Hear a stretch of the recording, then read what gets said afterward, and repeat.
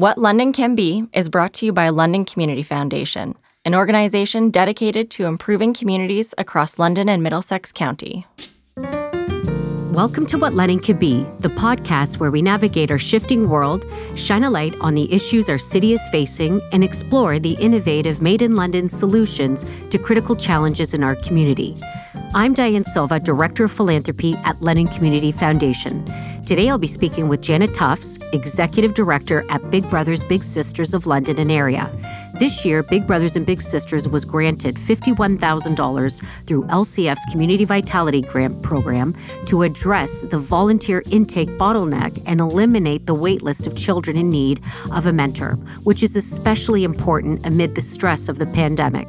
Let's learn more how they are positively impacting the lives of so many youth in our community. Hi, Janet. How are you today? I'm great. Thanks, Diane. How are you? I'm good. Thank you. Great to have you on the show today.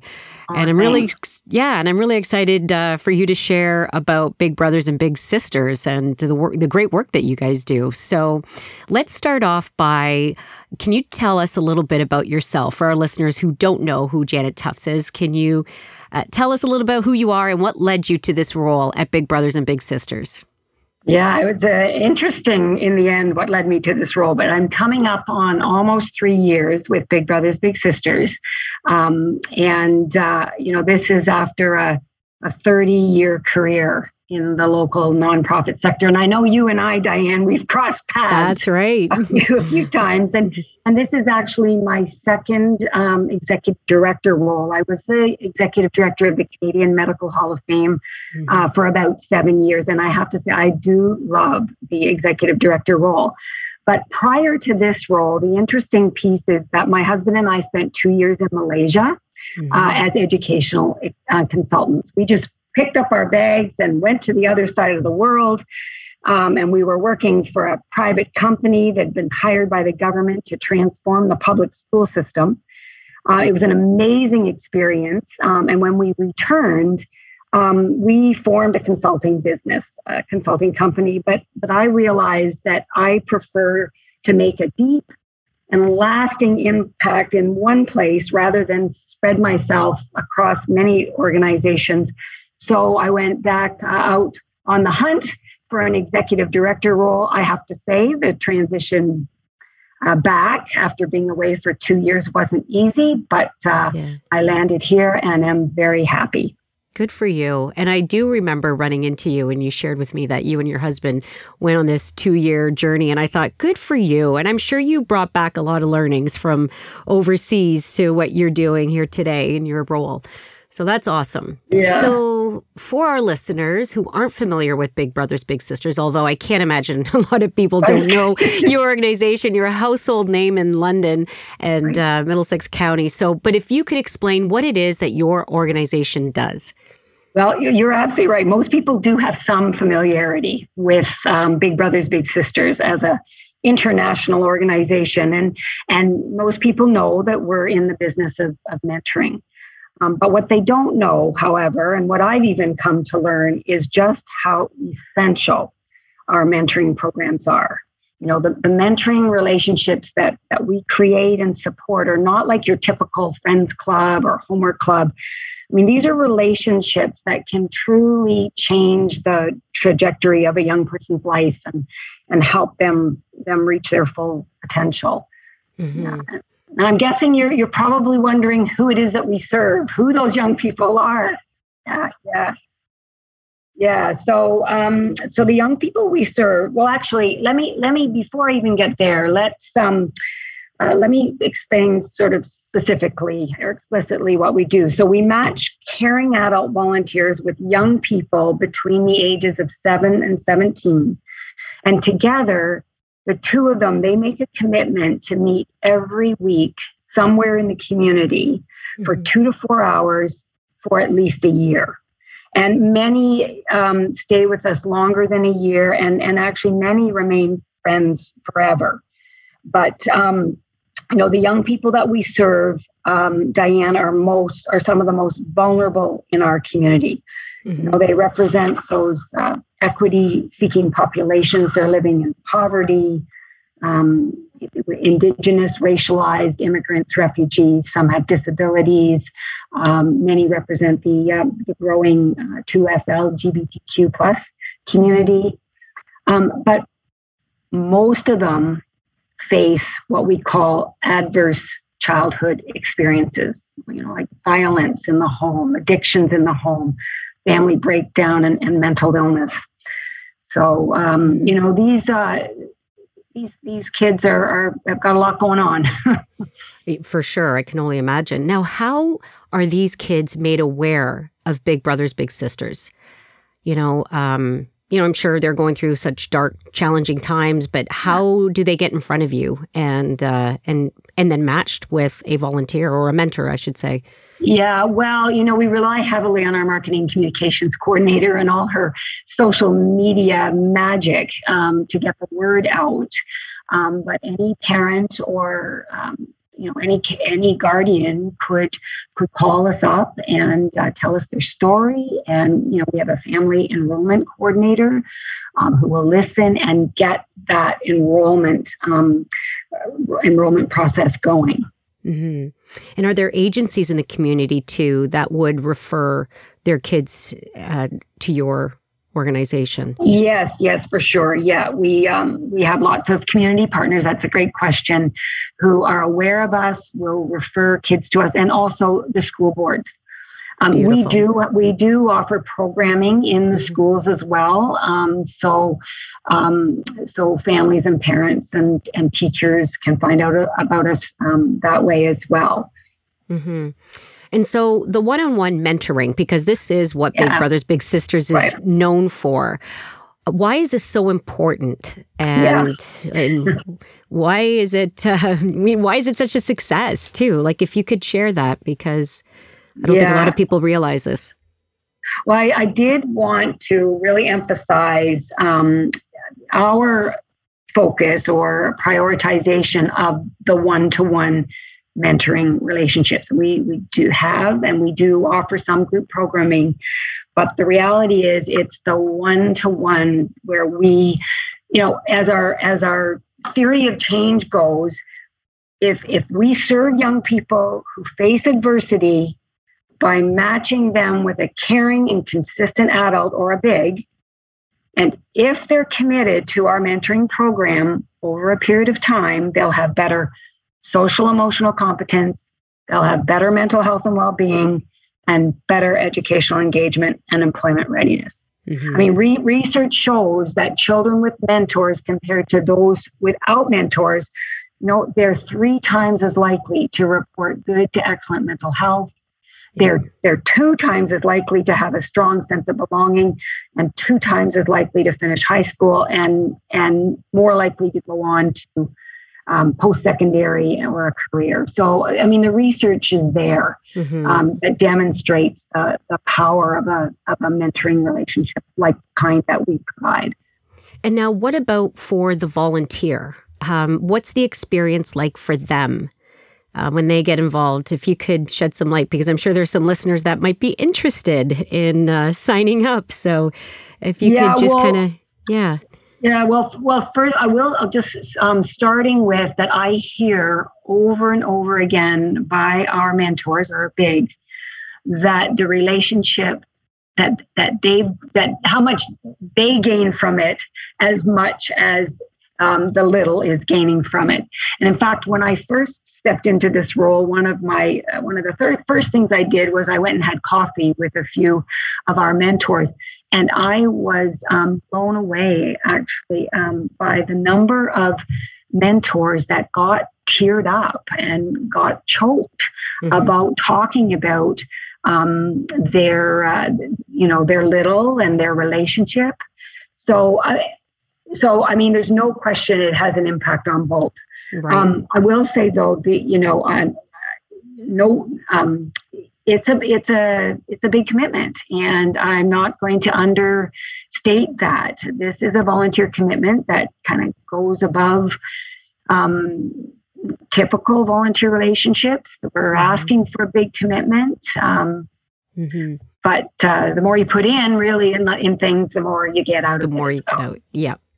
And it makes sense because for something like this, you're dealing with, a young person, very vulnerable, and they need that kind of stability too, right? So you have to think of it that way. Just think of it in the long term. Yes, for sure. Yeah, the stability is absolutely critical. These kids have been let down so many times in their lives that we really, as an organization, have to do everything we can to make sure that the big shows up every week like they promised. Mm-hmm. Yeah.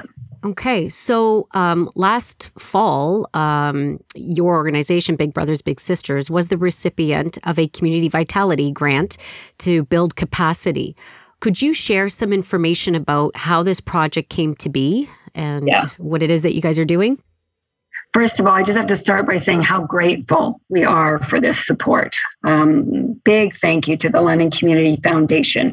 And I will explain why and the impact that it's had. So, I've spoken about the adversity that many of the kids in our community face, but the sad reality is that more and more kids are struggling with adversity, and the adversity is getting more serious and more complex all the time. And, if this issue isn't addressed while these kids are young and their brains are still developing, it's going to result in far greater issues that our community will not be proud of in years to come. So, at Big Brothers Big Sisters, we know, I've already said, our mentoring programs can prevent, even reverse the damaging effects of trauma, toxic stress, and adversity. So, because of we know we can make a difference, we know we need to make more matches, and we need to make those matches faster. I mean, a year ago, we're looking at our wait list. It was unmanageable. There were kids on that wait list waiting 4 or 5 years for a mentor. 75% of the kids were boys. And I was like, this is just absolutely unacceptable. So, we need to make more matches. We need to make them faster. And that's where this grant comes into play. So it was about a year ago, that we realized that we had a serious bottleneck in our volunteer enrollment process. I mean, we were a victim of our own success, actually, because our recruitment campaigns had been almost too successful. We had almost a supply issue. Many people think that we're always scrambling for, not enough volunteers. That it can be the case, but it's not always the case. And the issue we found ourselves in about a year ago is that we couldn't process the volunteers fast enough through the enrollment process, and because of really staffing pressures. There were a couple of staff that were kind of doing this work, I hate to say it, but off the sides of their desks. And we realized that we needed one staff person dedicated solely to enrolling volunteers. When you asked about what it requires of an individual to become a mentor, starting with the enrollment process, it's very comprehensive. Each mentor is carefully screened and trained, and the process, it actually requires about 15 hours worth of work that often can get spread over a couple of months if we're not on top of it. So we turned to the London Community Foundation in hopes of receiving the grant to cover the cost of a volunteer enrollment coordinator. And, I can't underestimate the value of this role. Yeah. It's because now we've unstuck that bottleneck. Our wait list is now down to a very manageable number. We are making matches. And it's a beautiful thing. That's great. And the match piece, is that hard to do, or do you have a set criteria? I'm just wondering how that process works. How do you? Yeah. I'm not one of our matchmakers here. That's okay. I'm not. It's our mentor. Well, we have. It's a team effort. So our volunteer enrollment coordinator works with our family enrollment coordinator, and they've done such a good job of screening and gathering information about both parties And so it's a very, very thoughtful matching. And what we do is we will propose 3 potential mentees to a volunteer. So we'll get it down to kind of a list of 3, and then they choose their top choice. And then the parent gets involved and final approval. But it's a very, very thoughtful process based on shared interests. Okay. That sort of thing. That's good. No, but it is good to know that you are taking this thoughtful approach, because again, it's about building these relationships and you want them to work. So yeah. Good for and you. I just want to say that our agency has the highest rate of matches that stay together beyond the 1-year commitment. Aww. We have 98% stay together. And that is totally a reflection of the investment put in up front that pays off. Now, I will say COVID, some matches are struggling to stay together during COVID. They really are. Yeah. Yeah.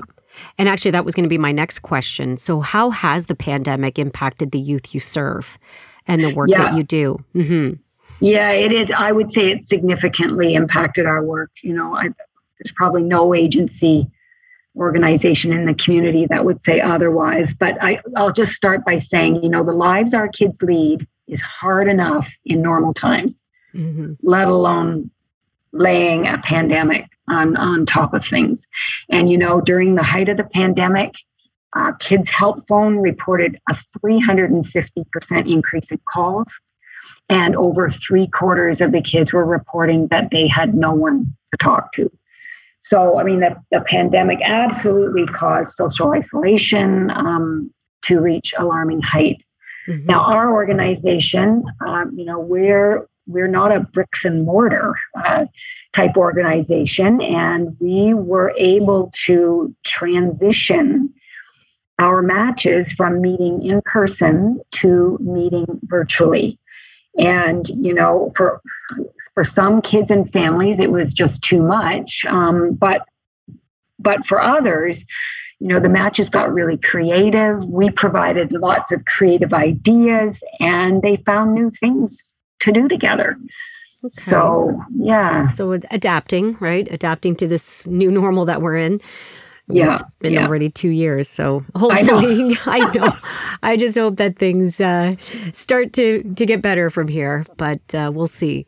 I'd like to just share 2 simple quotes from 2 of our littles, something that they said during the height of the pandemic. So one of them, his name's Camden, age 13, and he said this: "It kind of sucks because I don't get to see my friends. But Ryan, my big, and I have FaceTimed or played video games once or twice a week. It's good to know that I have somebody that I can talk to." For many of our littles, their big was their only lifeline that they could count on each week. And another one of our littles, his name's Rylan, age 12, and he said to our staff, the mentoring coordinator, he said, and this really stuck with me, "My big brother makes me feel like we're all safe." And, in my opinion, nothing better captures the sense of uncertainty that many of the children in our community were feeling during the height of the pandemic. Oh, that's really nice. Thanks for sharing that. And it's amazing to hear it from them, their perspective in their own words. So thank you for sharing that. Yeah. And now, do you have any success stories that you can think of that you would like to share that has happened through the work? There are a number of success stories, but I return to one that I learned about fairly soon into my role, and it continues to be the most impactful story, I think. And it's about Big Josh and Little Josh. They share the same name, but when Big Josh was young, his father was abusive. His father committed suicide when Josh was young and left his mother in thousands of dollars of debt. And Josh would tell you that his childhood was very traumatic. And he and his two siblings, raised by a single mom, and she turned to Big Brothers Big Sisters, and all three of them were matched with a big. And in time, they all went on to graduate from university, and they're all currently in careers. But what the part of the story that really struck me is that Josh said to me that his big opened up his eyes to an alternative way of living, something he'd not been exposed to.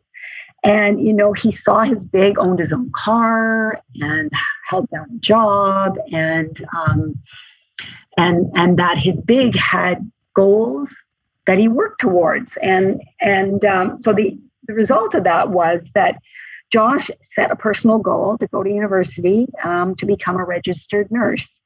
And that's what he is today. Wow. So he's a registered nurse in the ICU unit at University Hospital. And when he became, stable, or was well established, he became a big. Oh. So, yeah. But the reason this story, I continue to come back to it, is because it validates a statistic that we continue to use, that our one-to-one mentoring program has a 1 to 23 social return on investment. So for every dollar invested, $23 goes back into the community, through government savings, and because our bigs grow up to be, tax-paying, contributing adults who give back. Yeah. No, it absolutely makes sense, because I can totally see it changing the trajectory of a person's life. Like you just said, here was Josh, had an example of what life was, right? Yeah. And feeling really negative about things. Meets Josh, the big mentor, who was living life differently, and it exposed him to that. So it gave him some aspirations, some things to aspire to, and that's awesome, right? So I just don't want to Josh's mom, while she was a single mom, she was a very dedicated mother, and she was a strong role model for her three kids. Yes. But the addition of a big brother in Josh's life, really made that even stronger. For sure. No, that's beautiful. So, lastly, what do you think London can be, and how do you think we can get there together? Well, this is a loaded question. This is a big one. But I did give this some thought, and here's what I'd say. I think London can be a city where everyone acts or gives back in their own way, the way our bigs act and give back to their littles. Now, I've said already, the commitment our volunteers make goes, beyond the norm. And I'm not saying that everyone should become a big brother, big sister with our organization. But I'm saying that everyone could become a big in their own special way to whoever in their circle needs it. And then I believe our community can be the best that we can be. Very nice. Thank you, Janet. I really enjoyed speaking with you and you sharing your story with Big Brothers and Big Sisters and the great work that you guys are doing. And I wish you all the success. And then we can reflect back maybe a year from now and see how things have gone with this new role and how the matching is going with Big Brothers and Big Sisters. I just want to thank you, Diane, and the London Community Foundation, for the grant, of course, but also for this podcast, for thinking of us and doing this podcast. It's a great opportunity for us. So thank you so much. Well, you guys are doing great work and we need to share the story. So thank you goes to you. So okay. Take care. Thanks, you Diane. You too. Thank you. Bye now. Bye. Thank you for joining us for this episode of What London Can Be. Look for us on Apple Podcasts, Google Play, Spotify, Stitcher, or wherever you get your podcasts. To learn how to subscribe to this podcast and for more information about today's guest, visit us at lcf.on.ca/whatlondoncanbe. If you like this podcast, tell a friend and follow us on Facebook, Twitter, and Instagram. You'll find links on our website. Thank you again for joining us.